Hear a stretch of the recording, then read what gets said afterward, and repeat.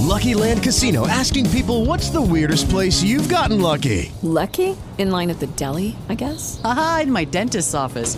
More than once, actually. Do I have to say? Yes, you do. In the car before my kids' PTA meeting. Really? Yes. Excuse me, what's the weirdest place you've gotten lucky? I never win and tell. Well, there you have it. You can get lucky anywhere, playing at LuckyLandSlots.com. Play for free right now. Are you feeling lucky? No purchase necessary. Void where prohibited by law. 18 plus. Terms and conditions apply. See website for details.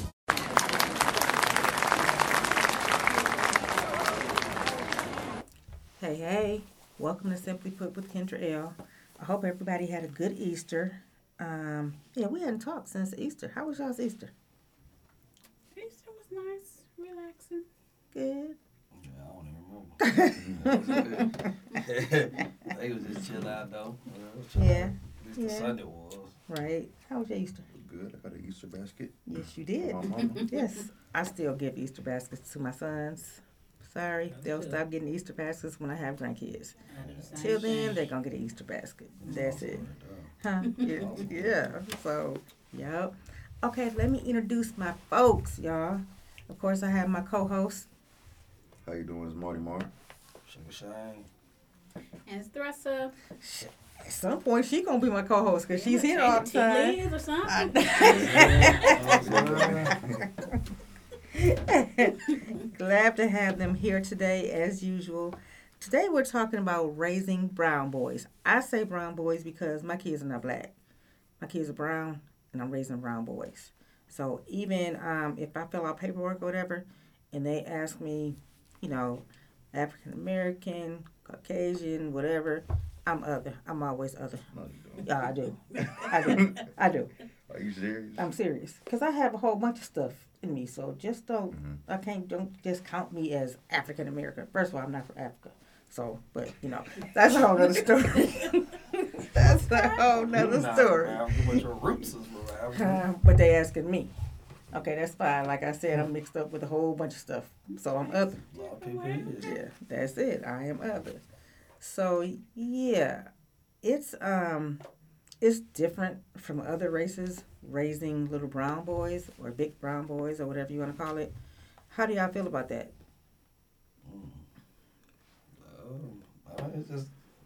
It's been a challenge. I think it's been a challenge being other or brown or black or African, whatever you want to call it. It's definitely been a challenge even for me growing up as, a young boy, and then when you have a seed and try to, figure out how to raise them in a different time, and still try to keep them rooted as well. I think it's definitely been a hard fight for me as far as going forward, what I'm trying to do as far as with my son.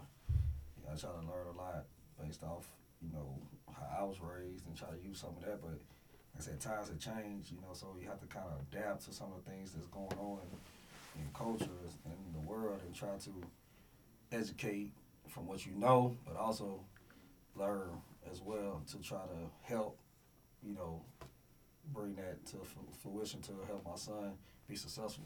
Mm-hmm. Tressa, I know you have a son.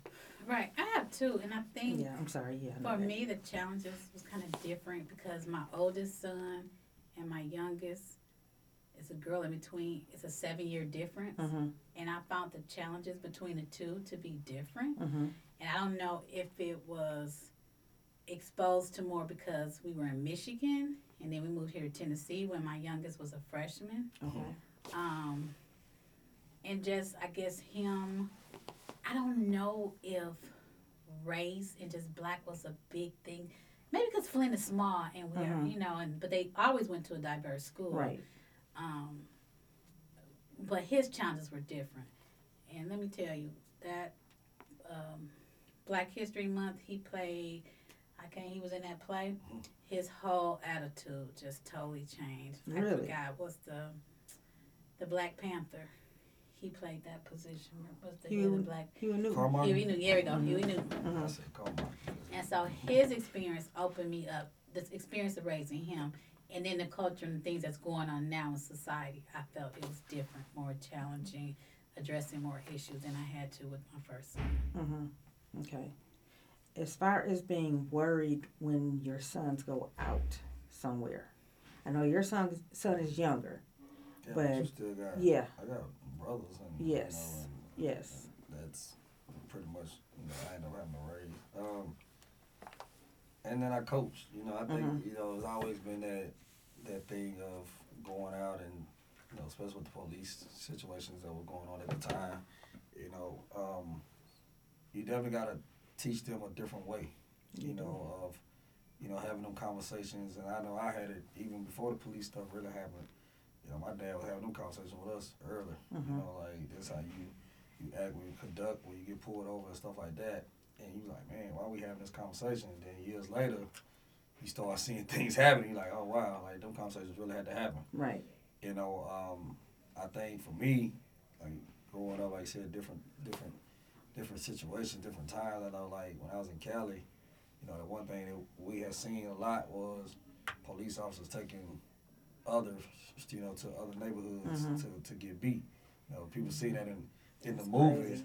But it actually was a real Right. thing, when they take the young black boys and take them to the SA hoods or whatever. That's crazy. And I think that's when we kind of had to have that conversation. But I was in California when, with the ride, with King and stuff. So I think we had to learn early, like, hey man, this is the color of your skin. This is what and these are the things that happen to you when you go out. So I know for me it was just like, wow, like being young and trying to figure out, like, man, I'm black. I get that, but like, what comes with that? And you have to conduct yourself a certain way. You gotta dress a certain way. You gotta look a certain way. Yep. You gotta act a certain way when you're in public. We try to throw temper tantrums. We get our butt beat. Never understood why though. But then Right. you see the other person that get, they can have a temper tantrum, but it was always one of them things where people look at you. And so at an early age, Pop's like, man, this is how they gonna look at you if you, my Pops was very big on us not wearing cornrows back in the day at first, And it's like, man, why? Everybody look good in the cornrows, Allen Iverson and stuff like that, but the image of being portrayed a certain way. And then when you see Allen Iverson in the NBA, remember they put the dress code rule on him based off the image that he was looking, and you're like, wow, like this is really how they view us. Right. You're a thug or you're a gangster and stuff like that. I'll tell anybody, man, I was fortunate, man, that we had people like Tupac growing up. Tupac really brought a lot of light. However people want to view him, as being a kid, you was listening to the verses and you was learning, a lot even about being a black, and how do you have to conduct yourself or have to look a certain way, because if you don't, then, other people will look at you in a light or a manner that is not really who you really are. Right. And so I was fortunate to say, like, we had to learn that early, though. And I think these kids don't get that, though. This generation don't, because they are more free spirit, like I was saying on the last. So they don't really understand Black History Month, and the schools don't even do Black History. They do not. It's horrible. It's terrible. And so, and even if they do a like you said, your son did, Newton, they ain't talking about Black Panther Party. They're not going to go in that depth like they did when we was coming up. And so, and then if they do a program, it's going to be like the last day of the month. It's like, ooh, like, where did our history go? Where did we go?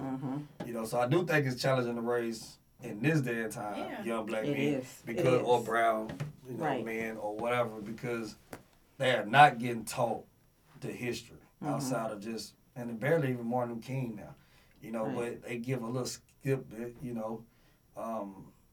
but it's still not to a point of like what I feel like I was getting educated on very early. It's crazy. I was in class Friday, and I don't know how this conversation came up, but somebody was sitting there with me and they were talking, and she said something about Harriet Tubman, and the little girl was like, "Who is that?" I was like, "What?" She's like, "I don't know who that is. Who is Harriet Tubman?" It's like, wow, that's absolutely crazy. And if you don't go to a black school, let's just be 100. It's not going. Even black schools is not doing it to the magnitude they used to, but they still gonna do it. If you go to a more of a diverse school that's not really into that, they not teaching them kids that. That's sad. They try to give you a little African American history class. I remember they finally started adding that stuff to class. They'd put it. There used to be a half a credit, and then they'd mix it with mythology. They feel like mythology was something that we really need Right. to know. Yeah, we it's need a to know that myth. for. Exactly. Like, right. Like this is real, but because again, you don't want to really teach the history. You know what I'm saying of black people because everything is rooted. That comes out of everything that's going on. It comes from, us. So I really think that they hide that education. And then this generation is not pressed to really fight for it. No. So it's never gonna really, it's okay for them to hide it. Right. Now, Yeah. when I was growing up, we fought for it. Because Yeah, it's they a don't difference. fight for it now. They don't fight for it. They're okay with it. They don't have it, so because again, they it don't ain't know they we're got to okay. do me. Right. Yeah, and that's the They thing. don't consider themselves Yeah. black. They don't consider themselves brown. They don't really see the struggles until Right. it happens. When you dab in the middle, then you like, oh my God. Did you know the police pulled me over? But this has been going on. Yeah. This didn't just start. Yeah, but to them, Yeah. it has. So then when you start having all these Black Lives Matters, and now these kids want to go out there and protest, but they really going out there just to be, Just to be seen. heathens. Just to be, that's that's just kind it. of what it is. They vandalize, and that ain't even what you want to do. It's not. And when the protest really comes out, but that's what they thinking. Oh, well, Yeah, if I went to the protest, I'm good. But why are you protesting? But Do they you don't know why understand. you're protesting? No, because to them it's not as important as it is for us. And that's the part that I think is hard these days time to try to get them to see, like, hey man, like even having them conversations with a 21-year-old, it's like, hey man, like y'all gotta like really watch some of the things that y'all do. But to them, man, they ain't care. They don't care. They don't see it like we see it. Yeah. And we're hurting ourselves, and don't quote me because I'm not 100% sure, but I'm going to assume last night in Chicago, it's over 100 teens was terrorizing downtown Chicago and banging cars and trying to get in Millennium Park. And we know pretty much who it was, you know what I'm saying? So when we're trying to make a stand and try to say we're important things to this, but then we doing these other things that's... They're sitting back. See, that's what I was talking about. That's what don't give them that to talk about. Don't give them, this is who you are. No, you can't do that. Don't be that person. That's crazy. And it's hard. I think, even stuff like that, it's sad because these young teens, especially the younger generation, everything again is about who they influenced by. And a lot of it is music. You know what I'm saying? A lot of it is rappers. Like they like the beef. They like the drill. Like they love NBA YoungBoy. But NBA YoungBoy got a lot of beef. But they like the beef. I don't even think they listen to some of the songs that he talk about. Because it's some songs that I listen to. I'm like, man, YoungBoy really telling y'all that, man, I ain't really liking this life. I got 1,000 kids I gotta take care of. You know what I'm saying? Right. It's time for me to grow up. But at the same time, I'm in here. Yeah, I don't even understand why I know who Blueface is because he keeps showing up on my timeline. I just keep reading what shows. I'm like, what? And this is because he's beating him and his girlfriend keep fighting. But I'm like, why am I knowing about, this is what's trending? That's what brings them. So like you got even the little people down, man, that's standing in the middle of the neighborhood, in the street, kicking cars and getting out. You had the ones that doing the donuts in the cars with the choppers in the middle of the street. Like these young, like they not worried about being. They don't really care about death, really, anyway. Right. But they ain't even knowing what they representing. The color of their skin, like I said, being brown or black. Like you're representing bigger than just yourself. Yeah. It's bigger than you. It's bigger than you. Your name is bigger than you. And I think that's the difference between growing up for me and them is that I grew up, as a black man. It was like, hey, your name gonna be, that's you representing more than just yourself. Right. So you had to have that pride to be a young, and you generations going down. It ain't just your dad, it's your grandfather, it's your great grandma, whatever. And when you leave out this house, you're gonna represent us in a certain way. You got a whole lot of people that you got a whole lot of people that you represent. And you're gonna have your negative times like everybody has. But I always remember like this is bigger than you, and that was instilled early. That I gotta look a certain way, I gotta act a certain way. So like people are like, man, you ain't got tattoos. I ain't never been that. My dad was like, man, don't put no tattoo on you. And I kind of stood by that. I be always said I'm gonna get one. Right. But I got a friend, she I be like, you ain't gonna never get one. And I haven't got one. She said, here's since I was 18. She be like, well, you ain't gonna never get one.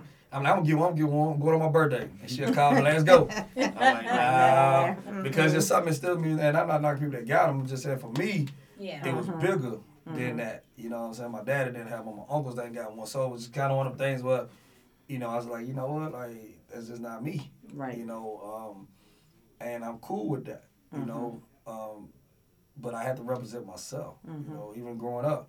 You know, I had the afro, but, you know, I had got some braids one time. And Paul's like, man, if you going to get them, they got to be neat. You know what I'm saying? Can't you coming up here, as soon as it get nappy, we cutting it, you know. There used to be rules behind that thing, you know.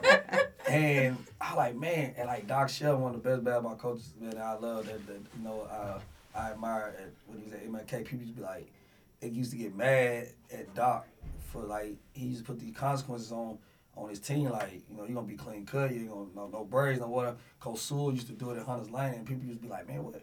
I ain't playing for him. And at the time, you know, we all got the you know, you thinking this is the look. But it was bigger than the look. You know, they was trying to teach us how to be men. Yeah. And even if you was, so then they did adjust. Then it was like, well, if you're going to do it, then you need to be clean, you need to be neat. You know, don't come in here and you got strings all in your head. And, you know, because you represent the basketball team, you represent the school. So then it was the same thing saying you represent your name. You know, it was everything that we had done, we was representing something. And when you see the struggle that people fall for, like my uncle, you know, he sat in the city doing the fish days and stuff, and you start witnessing all the stuff that they had went through for us to even get these opportunities. It was like, oh, well, dog, yeah, okay, I need to act a certain way, I need to dress a certain way, I need to be a certain way. It was the same way with barbers in the profession when they used to wear, like, they used to be suited and booted cutting your hair, you know, and I like, man, Mr. Winfrey and them used to be in there, but they would, you know, had the white coats on, they were tight, fitted, no dress shoes. Like, man, they cutting in dress shoes all day. You know, but they got to hurt. Feet gotta be hurt, you know. And man, they had this look as professionals. So that's why it made you want to sit in the barbershop and talk. It made you, and we learned a lot sitting in the barbershop them days where you learned how to be a boy, a brown or a black boy in this world. Like, that's the stuff we was getting taught as we getting our haircut. Right. But as they looking professional at the same doggone time. You know, and you like, man, okay, this is like this was their livelihood, this was their profession. And they took pride in that. And when you take pride in something, then you learn a lot. And I think that's a real big part, and that's important. And it still plays a part in it. I know there's so much on social media and the internet that influences our young men, but I think that still what you're instilling in them as a father, uncle, the pride and the respect that you're giving them, but also what they're learning at barbershop, having those conversations. They're going to wean from it sometimes, but they're going to always come back to that foundation that was set. Yeah. You know, and that's why it's still important, even though we feel like social media is having more control, but still that foundation you gave them, especially yeah, they're going to always come back to it. It's going to come back to it. It's going to come back. You know, when it come to a choice, like, okay, I know what my mom told me, my dad said, when they got that final choice, I'm going to make this choice, you know. And they going to wean off. They don't get in trouble. I know my little one got in trouble before. Let me ask you this, both of you. Was there ever a time when you were just nervous when your boys went out or when your brothers went out? All the time. All the time. Yeah, that's all the time. Man, even for myself. Yeah. I mean, you know, I got pulled over a couple of weeks back, you know, and it makes you nervous. Yeah. You know, because again, you still gotta remember that you still a young black man or a brown boy in this situation, and you know, no matter how many teachings and no matter how many lessons you done had about this, every situation is different. You know, and the sad part is you can't even go off the color no more, right? Because you know what happened in Memphis. You know, your own people. You know, so at this point you nervous about anything, whether it's black, white, green, Hispanic, don't matter who it is at this point. So, you know, I remember getting pulled over at that moment, and it was just a weird pullover, because I'm like, man, he pulled me over, and I was trying to figure out what I did wrong. I wasn't speeding because we were going to Saints, we were coming off the light, you know. I'm like, man, what did I do? You know, and you still want to, and then you got that part of you, that pride part of you, too. It's like, I know I didn't do nothing, so why you pulling me over? So you want to kind of get reckless at the same time, too, right? You know, but you didn't. You know, you had to go through all your protocol. And I had my friend on the phone, so they stayed on. So now you got to make sure stuff like that stay on the phone. You know, just so you know, like now things that you got to think about. Like, man, and what if my little brother is not as mature as me in that situation. You know what I'm saying? Because I can understand being upset at the same time. Yeah. What if my sister, you know, is not mature in that situation? Because just the stuff, man, we done seen some stuff happen with young ladies now. Absolutely. You know, and so it's now you worried about everybody. You know, and so your meter go up 10 times probably more than it probably would have maybe 5, 6 years. For me, at least about 10 years ago, I might not have the same anxiety getting pulled over that I did, you know, 10, 15 years ago. You know, even getting pulled over has always been uncomfortable. But now you like magnitude, like, because now you know they killing people. Like, then we didn't really know. It wasn't in the open. We know we had speculations. Yeah. But we didn't know, like, to the magnitude how this really going. Right. Now you got all kind of surveillance cameras. You done seen social media that gave you all the negative reports. So now you're like, oh, my God. Like, and he said he pulled me over because he thought I did not have my seatbelt on.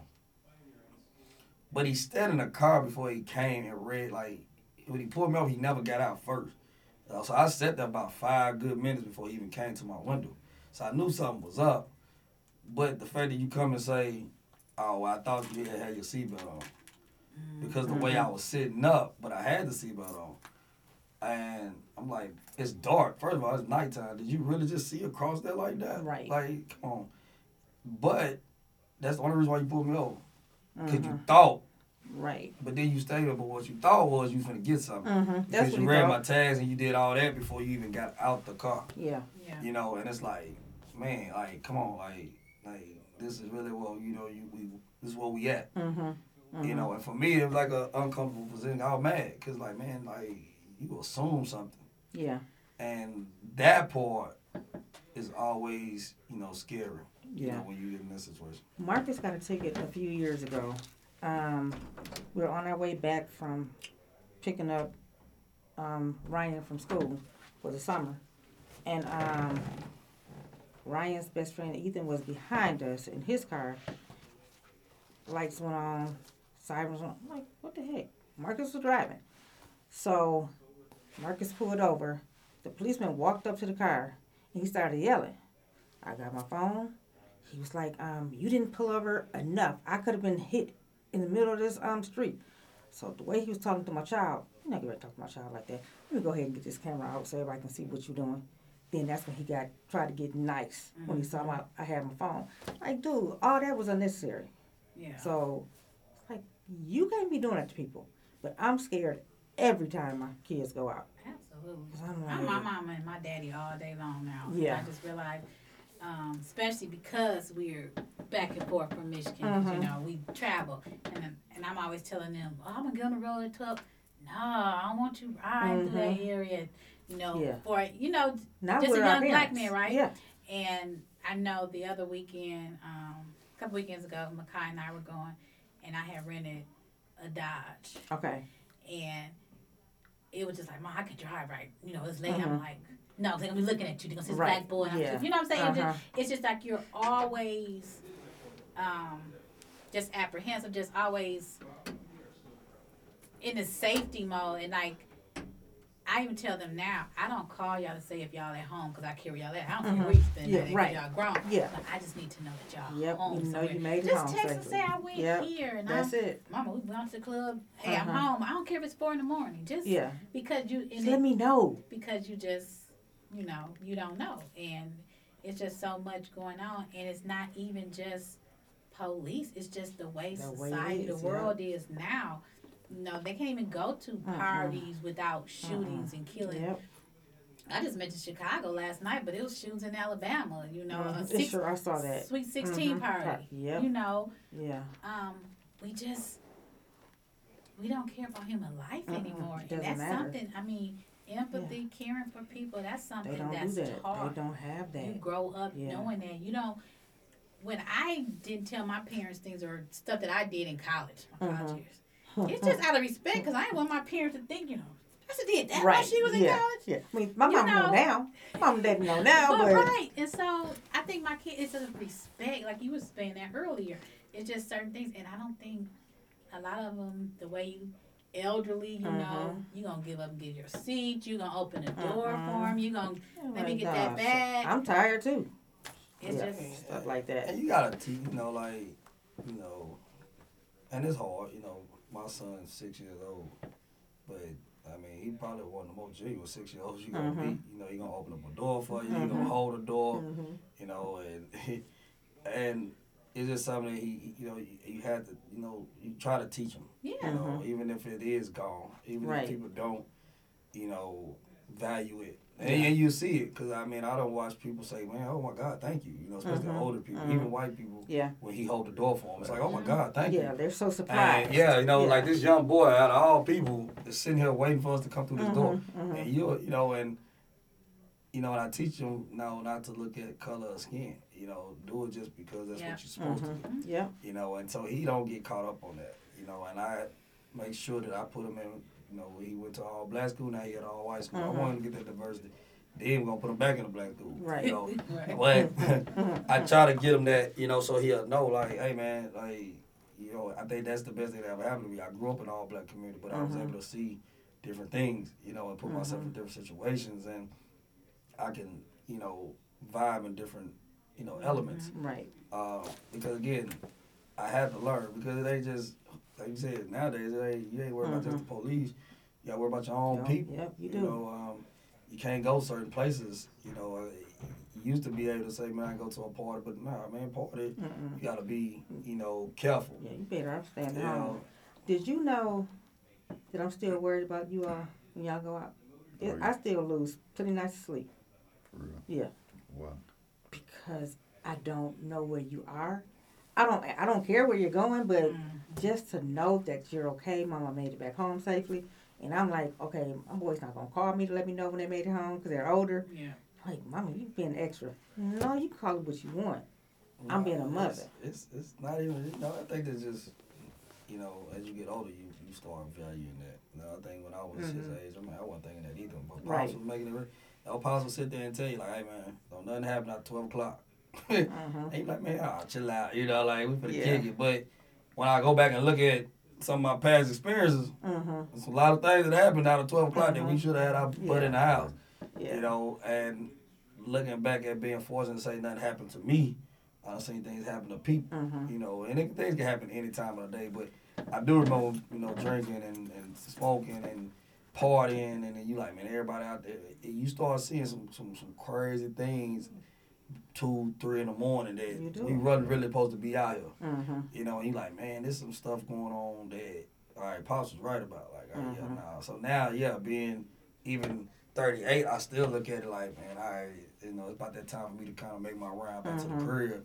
Just because, you know, you done seen some things. I mean, you done seen people run red lights, and you know, while you sitting there, luckily you didn't go. Yeah. Your light turned. You know, and it been incidents where you almost would win. You know, and it's like, man, you know, and it's a lot of things that happens at that time in them time frames because of partying and things like that. But the other thing is, man, you fear is, you know, people out there with guns. You know, and like I said, you just at a party. But the party, that bullet that had your name on it, but somebody come shoot it up. Right. And you get grazed, you know, and I'm like, man, I should have, you know, first thing you say, man, I should have eaten cane, man. Yeah. And it's sad that we have to be that. But these nowadays are a little bit more gung-ho with guns than we was, you know, I mean, they're a little bit more free. Again, they free spirits, so they don't care. And they don't have consequences. They don't think about consequences after it's over with. Human life is not a priority to them. They don't care at all. You said your father used to tell you there's nothing going on after 12. Man. My grandmother used to tell me, for a girl, there's nothing open after 1 o'clock. But legs. Yes, that's it. Oh, granddad used to tell you that, boy. That's it. But I think that's the hard part, you know, because we was getting these teachings. But I don't know if they was, like, the younger generations getting them teachings. So then things happen like the Alabama situation with Brandon Miller now. Right. You know, like, you know, I look at it in a different light than probably, you know, the other people just chastise, you know, but as a black person, I don't chastise that situation because I know that situation. We all done either had them conversations about it or also been in them situations. It just didn't happen to get that young lady shot. You know, but I know what it's like to be on the strip and two people arguing and, you know, you trying to holler at this dude, Gab, while he right there. Yeah. Like, that's disrespect for one. You know, but we got a different code than these kids do. Because they talk to their friend girls and They'll talk to their homeboy girlfriend, and they don't give them no time to break up. You know what I'm saying? But back in the day, y'all broke you know, up yesterday? our I'm on code this. was different. Yeah. You know, like, I sit and listen to them all day. And they just talking about, man, how they talk to this girl, but so-and-so you talk to him. I'm like, bro, we had a code. Like, we didn't talk to him. Did Marcus dated her? We ain't getting with her. Like, I don't know how fine she is. Like, he had her. Like, that's his gal. Now, you might be 15, 20 years down the road, maybe. But, like, nah, we had codes, bro. Like, these jokers ain't got it. I ain't finna holler at your girl in the club and know her dude right there. Right. Like, that just wasn't the thing. Y'all seen the 5 Heartbeats? Everybody knew that little movie, right? You had to wait till the dude was gone, you feel me? Yeah. But, they don't care. And They don't. And if the girl telling you, like, hey, man, my dude here, then we used to be like, oh, no disrespect. Yeah, but they I'ma still gonna try to push up on it. They It just still doesn't gonna even push matter. up on it. Because Stomp the Yard got dudes feeling like, you know what I'm saying, Christopher Columbus. You know, you know what I'm saying? Like, hey, Yeah. man, like, you know, so they think they bold like that, man, and that's cool, but you bold up to the wrong person. You know, but then y'all can't handle rejection. So then the next thing I want to do is, I got to get back or whatever. But who told them that? Right. You know, the teachings fall off. That, They do. right. Yep. Teachings Have fall they off. not had them conversations? You assume people know stuff, But they who really, told them who that? really Yeah. told them? So then it's like, well, all right, if you look at the Brandon Miller situation, well, you know, everybody say when he had got a phone call, they called him to bring the gun, but that ain't really what happened. You know, dude left his piece in his car. How many people that we know that rode around with people that you didn't know had the gun on them, and boom, they leave it in their car. We just didn't get pulled over. Yeah. Or we just didn't get, you know what I'm saying? Yeah. But see, my uncle, when he was at Fisk, got put out of school because he allowed one of his homeboys to go use his car, but they leave a gun in his car.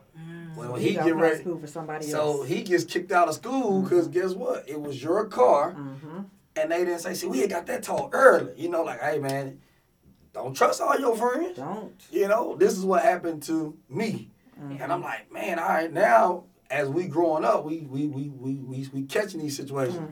And now we knowing the law. Well, shoot, man, if y'all don't claim this gun in this car, we all going down with self-defense. Yeah. Fact. Now, I got a charge on me that I didn't have to have if you just going to own up to it. But your dad and them used to be like, hey, watch your company you keep. So we had these You have to. conversations. You have to. And so I'm listening to the story. I'm like, well, dang, man, I done seen that. I done been in that. We done heard that. I know people that done that. Is it the kid fault that dude left his gun in his car? No. But them your homeboy. You gotta be comfortable with it. But in his mind, it's my teammate. Yeah. Like, Yeah. you know, how many times we done been places with a teammate that almost got us hemmed up and all, you know, and I'm like, man, bro, I ain't even trying to come to this. You know, and you just was fortunate not to be in the light that they was in. Yeah. And so it happens every day. But it was happening for years and generations before this even came. Yeah. It's just like you said, did the teachers fall off, or were they really sitting there having these real hard conversations, or these kids really think that in their mind that they are untouchable? Yeah. And a lot of it, that's what it is. They Yeah. think it can't happen to me, and if it does, I'll be okay.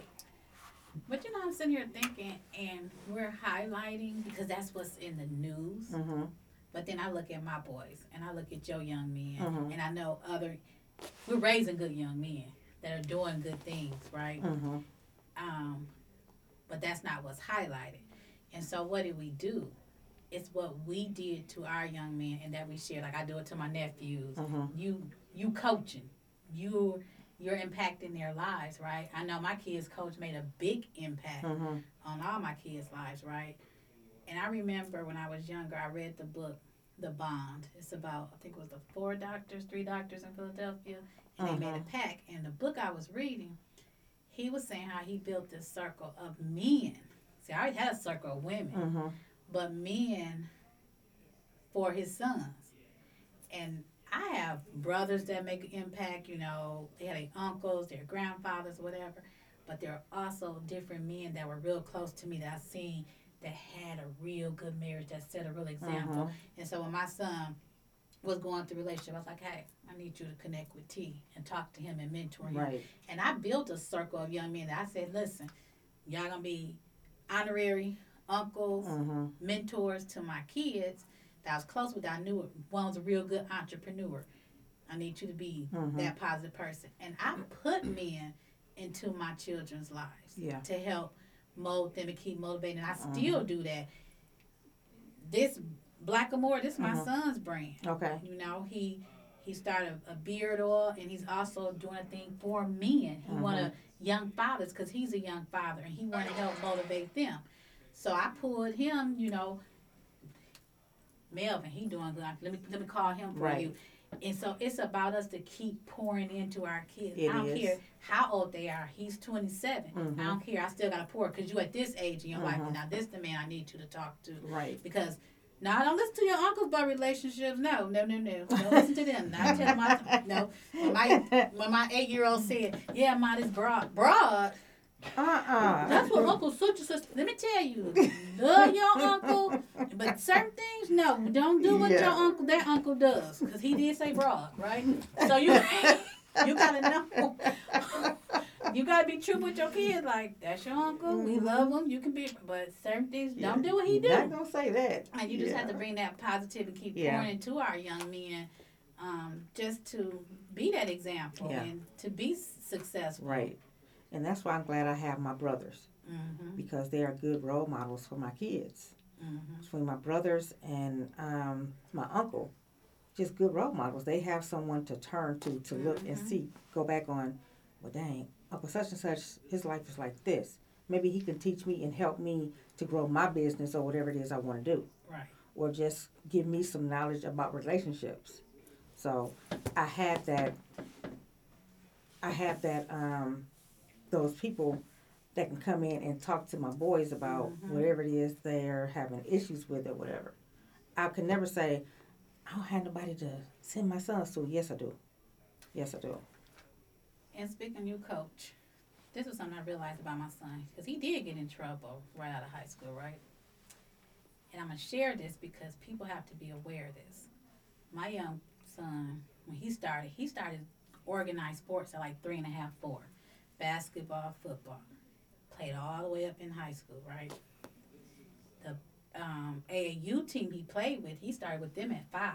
So they always been together all the way through high school. Coach, best coaches, treat them like their other dads, right? Okay. So what happens when your son gets to junior year and senior year and been with the same young men, the same team, you finish, you got basketball practice right after school, you got games, homework, that's it. What happens when you don't make the team that junior, senior year? Who are your friends now? Yeah, where are your friends? So now you open up a gate for a young man to be lost, and it happens to so many young men. And I had to tell that to my son. He was like, Mom, I need you to talk to other people. Because I'm like, this was your life. And so now you don't have basketball practice. What I have to do? And then I can't call this one because he's at practice. So you have to be careful with our young men, and you have to recognize that these things happen. Their whole life get changed. They got to reorganize. And then if you've been around real good structured families and a good group of young men, you can lean off to maybe not a good situation or a bad environment, Yeah. So he did get in trouble for a minute. He's back good, doing real good now. Right. But I had to recognize what it was. He was lost. Yeah, he lost that village that he had. So, yeah, he was definitely lost. Since 4 or 5 years old, and then you get to 16, 17, and who do I hang with now? My friends at practice. Yeah, you see them doing their thing that you used to do. So now you're kind of like, dang, what do I do now? What do I do? Where do I go? That next friend that's sitting there like, I guess I'll hang with him.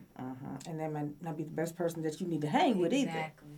So I think that, and that's the part I think was hard for people to raise young men, because again, I think for a woman, I know it's probably harder, because you trying to figure out that language between, how to reach that guy, while a father is, that's why we always important. We always say they need a father in their life. Yeah, everybody do. It ain't just a men, women do too.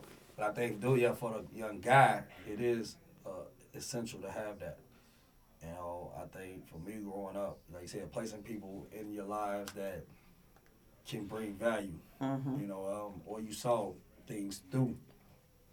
I think, like I said, we all kind of go through some times where we get in trouble or don't get in trouble. We do some things we weren't supposed to do. That's part of growing up. I think the part is when, you know, you let the childish things go. What foundation did you have to help you? You know, what can you look back as an example? Who can you look back as an example?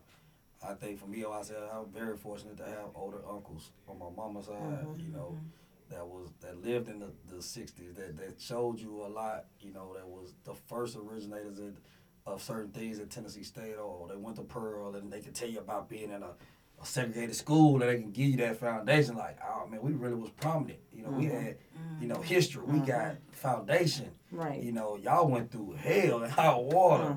You know, to be in a city and to, you know, like you read about these things, and then you got people in your family that actually participated. It's like, wow. But then you go on my pop's side, and they was a little younger. You know, but you saw the drugs, you know, hit my older uncle where he became. But then you saw the effects of his kids based off that. You know, he like, golly, you know, I see my cousins living in the projects, man, and I'm living how hard they living in. And I know my cousin is one of the smartest dudes you ever can meet in your life. But because of his circumstance, he got to go out here and make a living. So now he's selling drugs, and he game ain't just caught up.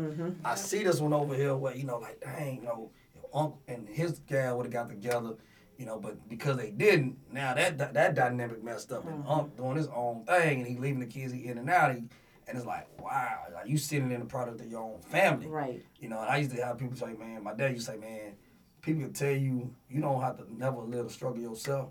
He said, but you can look through your family, and you can see a lot of different elements. Yes, you can. You know, he's like, man, what? And I'm like, man, so when I started, like, really sitting back and observing my own family, we was all in different situations. However, we all got a foundation. But at one point, I remember my dad, you know, when he took my older cousin in, and, you know, my uncle came and took him out the house because he was the other man raising his son. But my cousin was doing good, finally got a house, and if you leave him alone, what could he really have been? Because now my dad is that example for him, and everybody, you know, but his family. But Unc could never get past his own, you know, pride, and then you pull him. But then Cuz went to the streets, like you said. Now he went from a structure, going to school, eating, making a basketball team. He finally got a structure in his life. And then you pull him, and then you put him back in the wild, and now it's like, fend for yourself again. Right. And now, at 15, it's like, I'm a man now, because now I'm in the streets. Now I gotta, you know, and you ain't really here because you brought me out of here, then you leave again. Right. So now I gotta go back over here. Again. I got nothing again. Yeah. So I'm sleeping on couches, and I'm living this type of way. And it's like, I watched that. I'm like, golly, what would have happened if a man just say, man, just stepped up. Just step up. Just stepped up, yeah. And like you said, so when you see that, as a youngster, I'm watching that happen, I'm like, man, that's messed up. Yeah. Like, I hated it. Yeah. And I remember on my dad's deathbed, the one thing he said he regretted. He said he should have fought harder. And I'm like, dang, man, out of all the things you can talk about, you go back to that situation. Yeah, because that bothered him. Because it messed with him. That had been bothering him, yep. And then I'll fast forward 3 years later, my cousin died at 40. You know, overdose. And I'm like, man, what could have happened? Yep. You go back to that what if. What if? What if? You know, because he got a great foundation, probably one of the funniest people you ever meet. Yeah. Grandma, my favorite child, because he can capture a room. So you knew he had that goodness, like we all do, because we all is. Right. But circumstances took us out. You know, my circumstance was, I had a father that pulled me out right in the right time. You know, when I was getting in trouble, because I was with them, and my dad was in Mississippi, he wasn't in the house. So now I'm out here with them, but grandmama called like, hey, you need to get your son. But my dad came and pulled me up out that mess. So when he pulled me, he saved my life. Yeah. But we couldn't save everybody else. Yeah. Yeah. And that's when I realized, like, man, we was as a man, we had to learn this stuff. And I had to step up. So the example I learned was from my dad versus my uncle. But I love my uncle. Yeah. Because like you said, he got some stuff that I'm like, my uncle one of the smartest people I ever known in my life, and can read so many books. And he's like, man, and when he talks to you, you can hear the knowledge. And he's like, bro, I wish I had that. Yeah. But I can't take everything from you because what you teaching us is you tell us all the right things, but you ain't showed us nothing about being a man. You know what I'm saying? But I had to learn that from my dad. And my my uncle that's 10 years older than me, my daddy, youngest brother, he looked at my dad as being his father figure because granddaddy was old. So my dad ended up being the father figure. That's who he looked up to. And it was like, but dad took in his mind, I can't be like my big brother. I love my big brother though. Yeah. But I can't be like him because I got my other 2 young brothers under me that I got to be an example for. So Pops took that role like, all right, instead of me standing there when I graduate high school, I'm going to the Navy. You know, and I'm going to make something of myself, and then I'm going to be able to come back. And so, and then I seen my 2 uncles under him and how they life went. You know, Uncle Greg was very prominent in sports, and my dad never sending stuff back to him. Like, make sure he good. Go buy his cleats. Whatever he need, you got it. You know, because my granddaddy wasn't in. My granddad was a farmer. He ain't thinking about no sports. You know what I'm saying? He's sitting there. He can sit in a farm and live all day long. Boy, what football game you going to? Okay. You know, he ain't going to buy no cleats. He ain't going to buy no jersey. He ain't going to buy.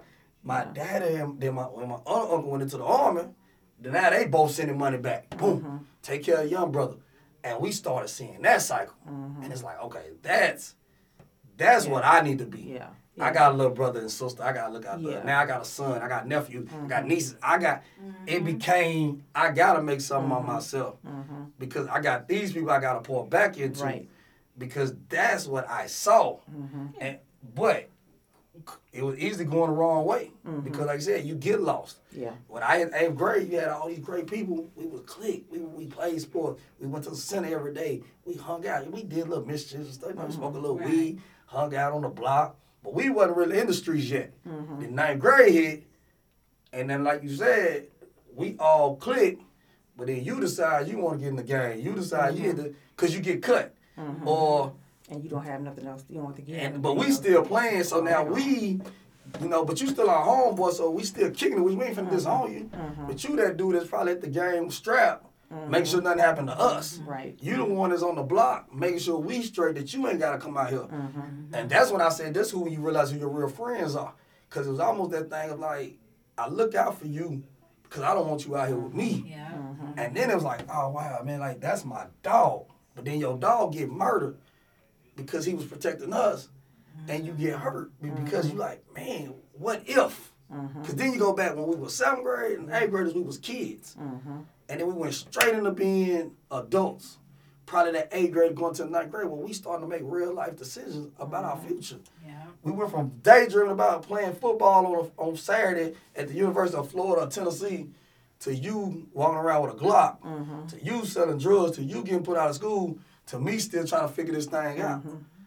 And you lose that. And like I said, where's our role models? Where's all the people that was feeding into us? Well, if you ain't got family, you ain't got father figures, or you ain't got older people. And we didn't have great mentors like that in schools. The women teachers was our best teachers, but they can only tell you so much. Like I have friends now that would call me, could Marcus call my son and talk to him about this? And so I just want to tell you, you are a good role model for a lot of young men. A lot of young men look up to you. They watch your walk. Even when you don't know they're watching you. Somebody's always watching you. So just, as my son, I'm a proud mother. So just keep doing what you're doing. Because you have boys out here who don't have that. Who don't have anybody to look up to. Who's going to go the wrong way. And you want to try to keep them on the right path. But if that person is not there on them every single day, just telling them, you're going the wrong way. Come go this way. This way will work better for you. The way you're going, you're going to end up either in prison or dead. One or the other. So that way shouldn't be working for you. You think it's working for you now because you hadn't got caught up. But sooner or later, it's going to come to an end. And that's what you think of. It's a whole prison system full of our kids. Full of our kids. Full of our kids. Like, what? How could I save them? How could I do that? My daddy was a street father. Like everybody to this day will say, your daddy was everybody. Dad. My dad took everybody. If he came, the ice cream truck came, and we had a basketball court in our yard, and everybody out there, he wasn't just buying his kids ice cream. Everybody got ice cream. Yep. You know. And money was tight. We wasn't getting no ice cream. But everybody, like, that's the thing they missed though. Like growing up, we had the Pride. The Pride house was that's what they did. They had the trampoline, they had the bath, and they did it for their son to not go out and be caught up in this stuff. But then they allowed us to come, and they had these vending machines out there. You go stop and get you something. That, and you had the candy lady. Like, we had things in our neighborhood, but we had neighborhoods. Yeah, and we With don't neighborhoods, have that no more. Yes. So even if you wasn't getting the teachings from your house, somebody in your neighborhood, you playing ball in Mr. Pride house, Mr. Pride made you feel like you gonna go make that basketball team. Cause he gonna say out there, boy, this is what you need to work on, this is what you don't. And you started learning things about that. Like, that was the thing that was key for us growing up. And it's like, okay, but these generations don't have it. And that's the part that my son has to, like I said, even though being 6 and his brother being 14, that I gotta teach. Because again, they are led by social media. They're led by peers that they growing, as they said, their parents ain't nothing but 26 or 27 or, you know, I'm like, well, doggone. Or their grandparents ain't nothing but 40. Right. You know, like you talking about, I'm teaching a lot of kids that I'm older than their mom and dad. How am I teaching your kid in high school and I'm older than your parents? You know what I'm saying? I had a kid tell me their parents had turned 34. But she got 5 kids. Oh, damn. So, and you a sophomore. Like, to me, it's like, wow. Like, I'm teaching you, you know. And so I know your grandparent probably ain't nothing about 48. You know what I'm saying? Yeah. Like, you ain't getting what I was getting when my grandparents was 60 and 70. You know what I'm saying? Like, you're not getting a lot of that teachings that y'all are. And so I hate it for them because I feel like they're not getting taught enough, you know, about the situations of, hey, man, you gonna hang out with some people. Watch your surroundings. Hey, man, be aware. Like, when people get out your car, look in the back seat. You know, that used to be the talk. Like, they get out your car, look in the back seat. Now, what if they in there, I see that gun drop? Hey, bro, you need to get your gun up out my car. I ain't pulling up until you gotta take that with you. You gotta take it with you. All that stuff stems from learning. Like you said, who's teaching? We assume that they know this stuff. But they really don't. And I see it all the time in education. As a teacher, as a coach, because now, you know, that Braxton Middle store and the Alabama store is now a store that you have to tell your sons or the people that you're coaching, especially any color, but definitely the young black or brown boy. Like, this can be what happened to you. So then, even a person like him, people want to kill him. They SI him too, because he drove the gun back. He didn't know he drove the gun. He going back to pick them up. But in your mind, you gonna take what you want to take out of that, right? But then we got, well, you kill a young lady who had a son, and that's even sad in itself. You know, all because you can't accept rejection. Right. So now I need to talk to you about getting rejected, son, because this is going to happen in your life. You're going to get rejected all the time, regardless of what it is. But we learned about rejection early. Regardless if it's a girl or a job. Okay, what it was. Something. Man, your first elf. You know, your first, when you take that grade home, you try to, hey, man, I don't think, and your parents call up to school and they like, and she tell you, well, son, you deserve that. Well, no, it wasn't no argument. If my dad said you deserved it, that's it. I deserved it. I couldn't fight that battle. Now, with some vibes that I go home, like, hey, Daddy, man, I think Miss So-and-so treat me wrong. And he go to the school or they go to the school. Oh, okay, now, I'm finna defend my son on this. You know, if you being racist or whatever. You know, it was times that they knew when to come to help you, but it was times that we had to learn the consequences and the actions on our own. Let me ask y'all, because y'all are in the school system, are there any programs at y'all school for young men? No. He's our program. See, that's the thing. Yeah, that's it. Because everyone doesn't have a male figures or, you know, mentors. And it's like we should be having some male programs. We should. Males and ladies. I think people take that stuff for granted. You know, I remember I worked for a program, you know, at the YWCA. Shout out to my boy Shane Foster, you know, for leading this a men program. It was really talking about, you know, healthy masculinity, teaching young men and boys on what it's like to be, you know, what we call healthy masculinity, but also to stop the domestic violence amongst, young ladies, and he was definitely a testimony to that because he went through it growing up out of New Orleans and getting an opportunity to go play at Vanderbilt, and I mean, his story is just so much, man. Watching his mom go through getting beat and him and his sister. I mean, he had one of probably the craziest stories you can have to go and be one of the best scorers that ever come out of Vanderbilt history. On top of having to get a Vanderbilt education. People keep forgetting about the education part. Yeah. Like he went to the NBA, he got to play, but he got to be that. And we was able to do that. And we was in the metro schools, and I mean, that program alone, just for us to do that, it was awesome. For us to go talk about it. Now, credit, the Ray Rice stuff had started coming out. That's when stuff started. So you had to talk about it. But then you let them know about child pornography, things that they can go to jail for the word consent. Now we teaching them this stuff that they didn't know. Because you coercing, in that case, they were finessing. I'm finessing old gas, she don't let me get it. You know what I'm saying? But if she's saying no, she's saying no. How she say it. Right. Still no. No means But we no. done all been in them situations too, so I'm telling them, like, off my experience, like, man, I know how I feel. She just playing, she been talking about it. But I still didn't understand if she said no, regardless if she was laughing when she said it or she wasn't. No means no. No means no. And so we was able to go into these schools, and he even do it to a matter to where he talked to college athletes, then he ended up talking to NFL athletes.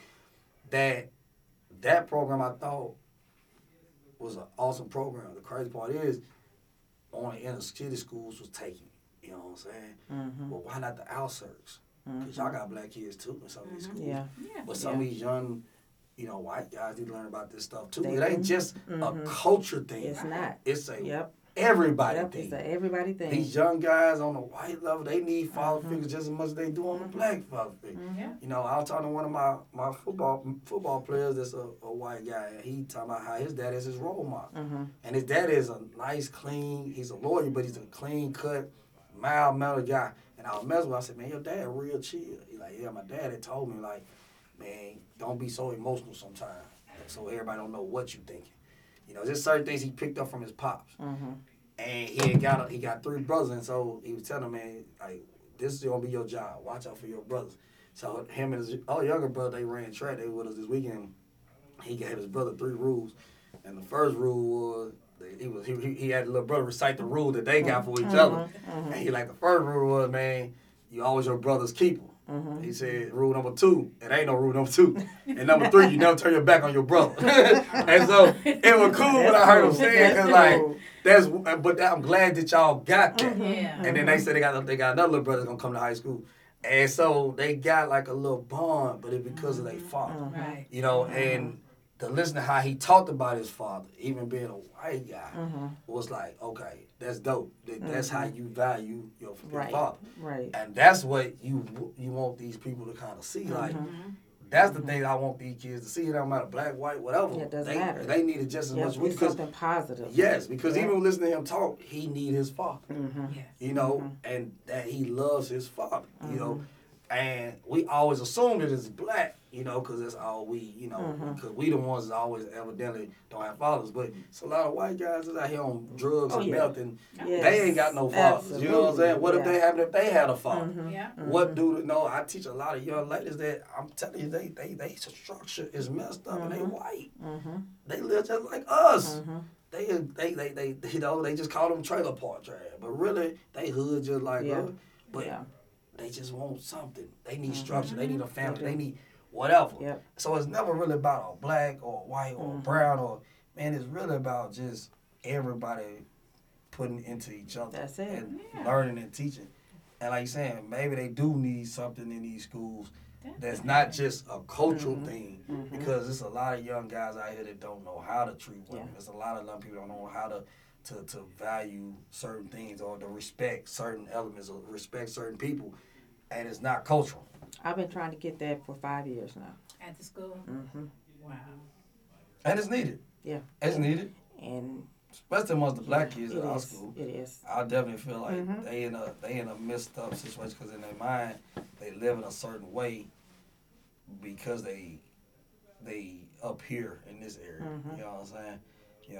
They come to a school where it ain't predominantly black, so they feel like they gotta be, they gotta live to the blackness. Right. I gotta be hood. I gotta act a certain way. I gotta be a gang member. I gotta be gang bang. but then y'all claiming stuff that y'all don't really know what the value of what you claiming, or you in something that you don't really know. But I guarantee if I took you out this element and took you down somewhere that you can't even, you'll fold. But up in here, you look good though. Yeah. You clean. You hard. You hard. Yeah, you hard up You hard up here, and then these people scared of you because now they looking at you like, oh my God. Yeah, right. Get him out of school. And then they putting them out of school. And the stuff they putting them out of school, I'm like, man, I done seen way worse. Yeah. Somewhere else. Yeah. I'm laughing so hard because that's my son. Like I said, he had to adapt and find his way down here. So he comes from Flint, so y'all know the reputation for Flint. Yeah. And he like, he at his school and like, yeah, I'm from Flint. I'm like, boy, you went to St. Paul. And you get that. You went to Flint, man. Like, I'm from Flint. Yeah, right. Like, I know Flint. Yeah. Now, the sad part about somebody like him is he get to talk with me and I start naming stuff out of Flint. That'll mess him up. See, that's the type of person I am. See, when they be coming in with me that stuff, they be like, I'm like, man, but what part though, bro? So you from Philly, but are you really from Philly? I know some people from Philly. You know what I'm saying? Are you from? I know some people from Chicago. Let me make a call. And, and I used to laugh at people when they do that. When they be like, I'm from. Because me and Dad, we would send them down because I had to tell them, and there's another thing, maybe they don't know. Popeyes here on Memorial. Hey, when it get dark at nighttime, I really don't want you going through that drive-through because you blocked in. There's a wall. Oh, yeah. No one in front, no behind. Anybody can run up behind you and just because you locked in. I would think, I'm from Flint. You went to St. Paul. Quit saying that. But I'm from Flint. They say right. We're from Flint. Yeah. Right. I'm from Flint. I went to the schools. You say that. was St. Paul. And that's real. Yeah. But I don't think they even know that. Like the part that you just said, like being aware of your surroundings. Like that, we got taught that. But they don't even watch the movies we watched either. Yeah. Because I remember Menace to Society. And y'all know what Kane wrote up on dude at the McDonald's and took his rims off the car? Yeah. Like, that was going on for real, though. It wasn't for real stuff. They made that movie, but that was really going on in California. But and everywhere else, Atlanta, them people was really getting robbed in the middle. They were robbing people in daylight in a drive-through. And you can't pull off nowhere. Like, they knew when to come get you. But so now, like, people always be like, well, I'm very surrounded, my surroundings. Like, I look where I'm going. That's why I don't do so. Like, I don't go a lot of places. Like, when people like, oh, we finna go this place. I look it up. One, I got anxiety. And two, I need to know the exits. That was all we had to learn. Like, that was the thing. Pops used to be like, man, Granny, like, go to a party. Y'all at least know what the exits are. Like, walk in, scope the scene, you know what I'm saying? Like, all right, if it's a one, every time the parties in college, you be like, nah, if it's one exit, I ain't going. Right. Because everybody got to run out the door. Everybody not going to make it out that door. Everybody going to make it out that door. Like, you got to be smart of where you going. Yeah. But these young, like, I don't think they, like I said, they don't know. They don't. So even going to a Popeyes drive-thru, they just thinking, but man, there's a lot of people that got held up at gunpoint. Yeah. In a drive-thru. You blocked in. People got shot in the drive-thru. Yeah. You feel me? Oh, yeah. Red lights back in the day. But again, we watch movies. So, and that stuff was real life, and people was really telling you about that. Yeah. Same thing in Mississippi when dude got pulled up on at the red light. That stuff was really happening. So now when even to this day, you get to a red light at night, 12 o'clock midnight, it ain't nothing about 4 cars out there. You gotta look. Yep, you gotta look around. I'm not in the far right-hand lane. I'm in the middle lane because I need to have some places to go. And I might run a light because if it's real sketchy, I'm running it. Yeah. And they'll tell you to take that L. Yeah. You know what I'm saying? Like, I just think that's the part that it's the miseducation. Absolutely. It's the miseducation. So when you're saying what it's like to raise a brown or a black man, it's hard because they awareness is not our awareness. Their anxiety is not our anxiety. Their stress is not our stress. Things that we think about on the day, they don't have common sense. This generation does not have common sense. My kids, I got a 14-year-old that can't really wash his own clothes at 14 because you've been spoiled, really. Yeah. But you don't know how to clean like we used to. You don't know how to take care of a house like a lot of young men and women used to. I knew how to watch kids at 12 years old because I had to watch kids at 12 years old. So you had to keep a house. You had to, man. When you get back home, If them dishes ain't clean, they're good. Right. We had a list of chores that we had to do before we could even play a game, If you didn't do go the dishes outside. before you went to bed, I'm waking you up. These kids get to just be on the phone all day in their room and sleep. Yeah. But we didn't have that luxury. Mm-hmm. We did not have that. Even something simple as we did a check this weekend to see what kid had left their hotel room better. Mm-hmm. Well, our dude we had, his dad was in the military. He left the room better than everybody else. A black guy. Mm-hmm. Left his big clean. Mm-hmm. You know? Again, you learn things based off that. Yeah. Yeah. But the fact that we doing this is like, but then I was like, but check my room. Mm-hmm. You know, like, he's like, you know, like the coach, like, well, no coach, your room. Because again, we go places, we don't take everything out the bag. Remember when they tell you that? They don't take nothing out of the bag. They keep your bag neat, make sure, take out your essentials, make sure you put it back. Soon as you got through out that shower, you put the little towel up on the floor, you put a little towel, and then you go put your stuff back in your bag. Mm-hmm. So I ain't got to double check the room 29 times. Because I know I didn't take nothing out that motherfucker. So, you know, it's just small things like that that I think this generation, when I'm looking at these youngsters, they ain't thinking about. They literally just got up, moved, boom, boom, boom. They ain't even think, oh, did you, oh, coach, you right, I got to go back up there and check. See, I had already double checked. When I got out the room, I was out the room. They still thinking, man, when I leave, coach? Yeah. You know, because again, they might want thinking how we think. Yeah, and as a coach, before he had to run, he probably tried to get a hot dog. And you're like, no, you can't get no hot dog because that's going to hurt you. You get ready to run. Right. Yeah. Oh, they get nacho cheese and everything. And they get ready to run. But it's the little stuff that they don't think about that kind of stuff. That they're learning. Yeah. Oh, I didn't know that. You know, I mean. Oh, maybe that's why I be cramping up when I run. That you think? Yeah. So that's the part of raising them that is hard because it's not a lot of us. Mm-hmm. You know, like I said, the jail shells took a lot of young guys that's probably still there. Mm-hmm. You know, and a lot of them lost father figures at an early age. You know, and uncles because if you know, and they mom tried. You know, try to live. You know, it's a lot. Like you got a lot of parents that try, and they can only go so far. I'm gonna go with you on that try, and then I'm gonna go to TikTok because some of that stuff they think cute, but they got their kids doing it's 4 not and 5. Cute. I know. It's not cute. And it's gonna be hard to turn them around. TikTok, Yep, TikTok will help. Yeah. Facebook. They think that stuff is funny. They think it's cute. Yeah, you know, like it was on TikTok, the little kid having all that money. Yeah. They was shooting dice. Yeah. Yeah. Like 6 years old shooting. You know, he racking them though. He killing them. He like, baby Joe. He killing it that now though. He won money. But this was like you said, like, what am I setting them up for? I'm pretty much setting you up. Or even like the ones that y'all seen.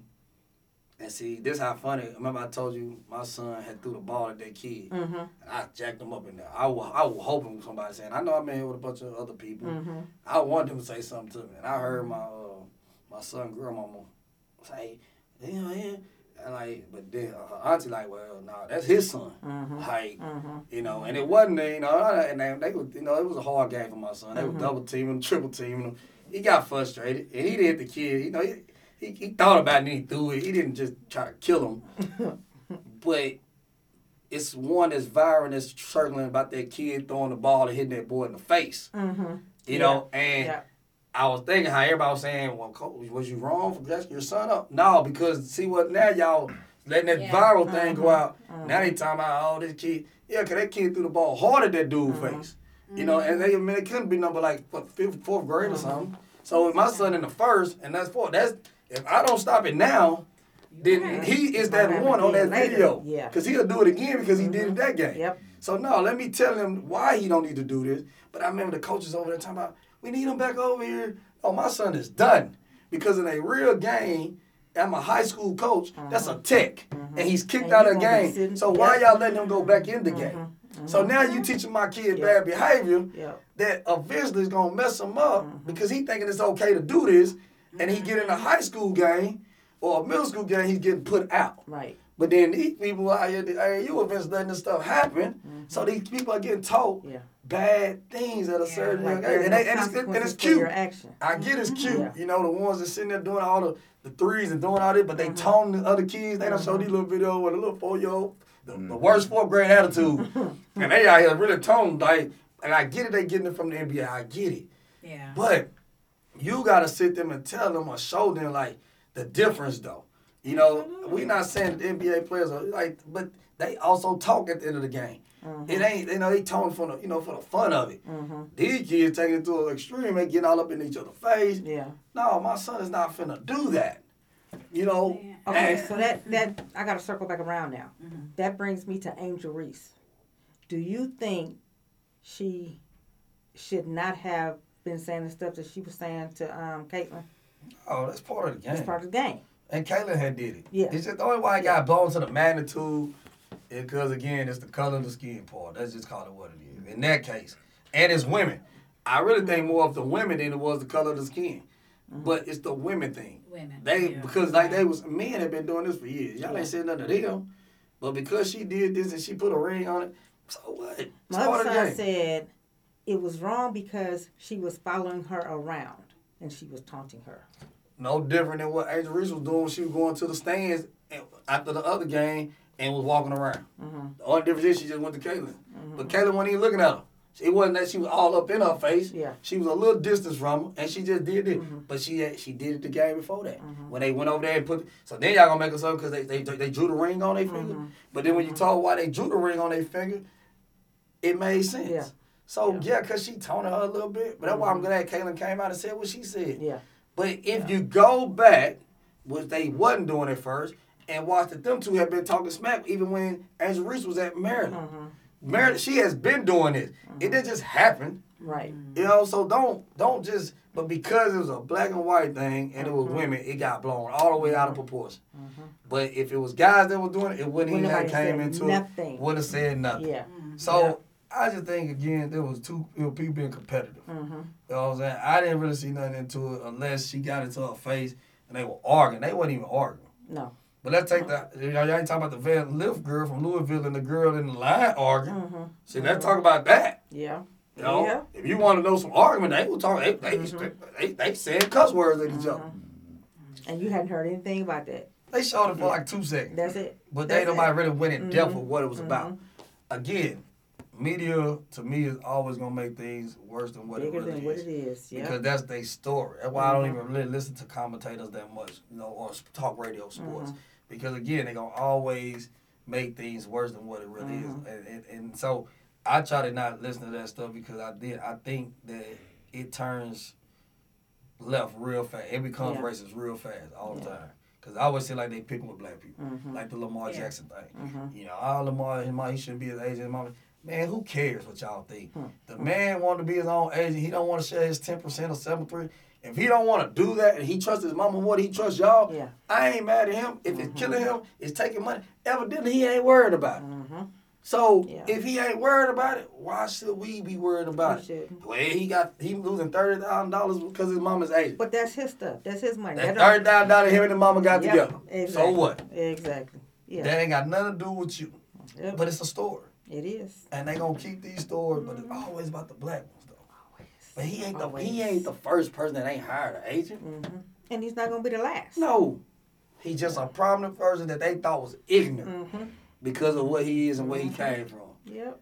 And they didn't think that he can do what he do. So it's just an easy target because they think he's dumb. That's all that is. Yeah, that's crazy. Okay, y'all.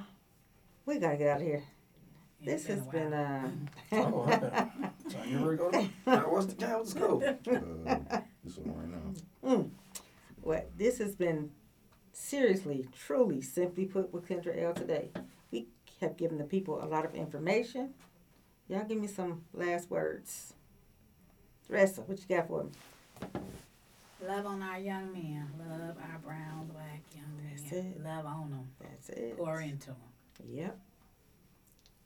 Go down, what you got? You know, man, we got to talking. We didn't talk about John Morant. And he's a product of having a father.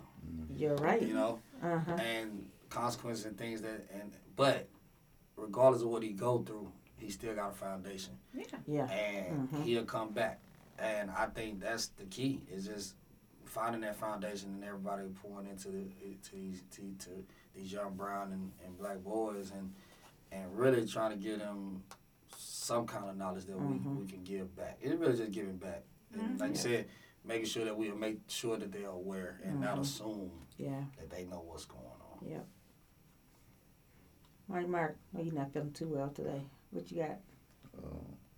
I'm just blessed to be raised by a mother like you. Oh, thank That's you. all I got. That's so sweet. Okay, only thing I have to say is, be that person that someone can come to for positivity. Don't always be a negative person. Our young people depend on us to show them, teach them. Be that person to teach them.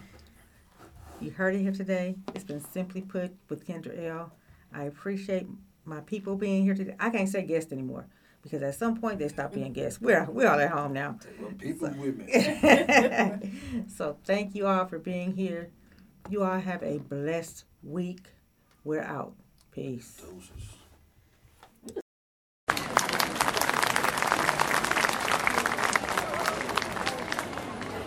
Lucky Land Casino, asking people, what's the weirdest place you've gotten lucky? Lucky? In line at the deli, I guess? Aha, in my dentist's office. More than once, actually. Do I have to say? Yes, you do. In the car before my kids' PTA meeting. Really? Yes. Excuse me, what's the weirdest place you've gotten lucky? I never win and tell. Well, there you have it. You can get lucky anywhere, playing at LuckyLandSlots.com. Play for free right now. Are you feeling lucky? No purchase necessary. Void where prohibited by law. 18+. Terms and conditions apply. See website for details.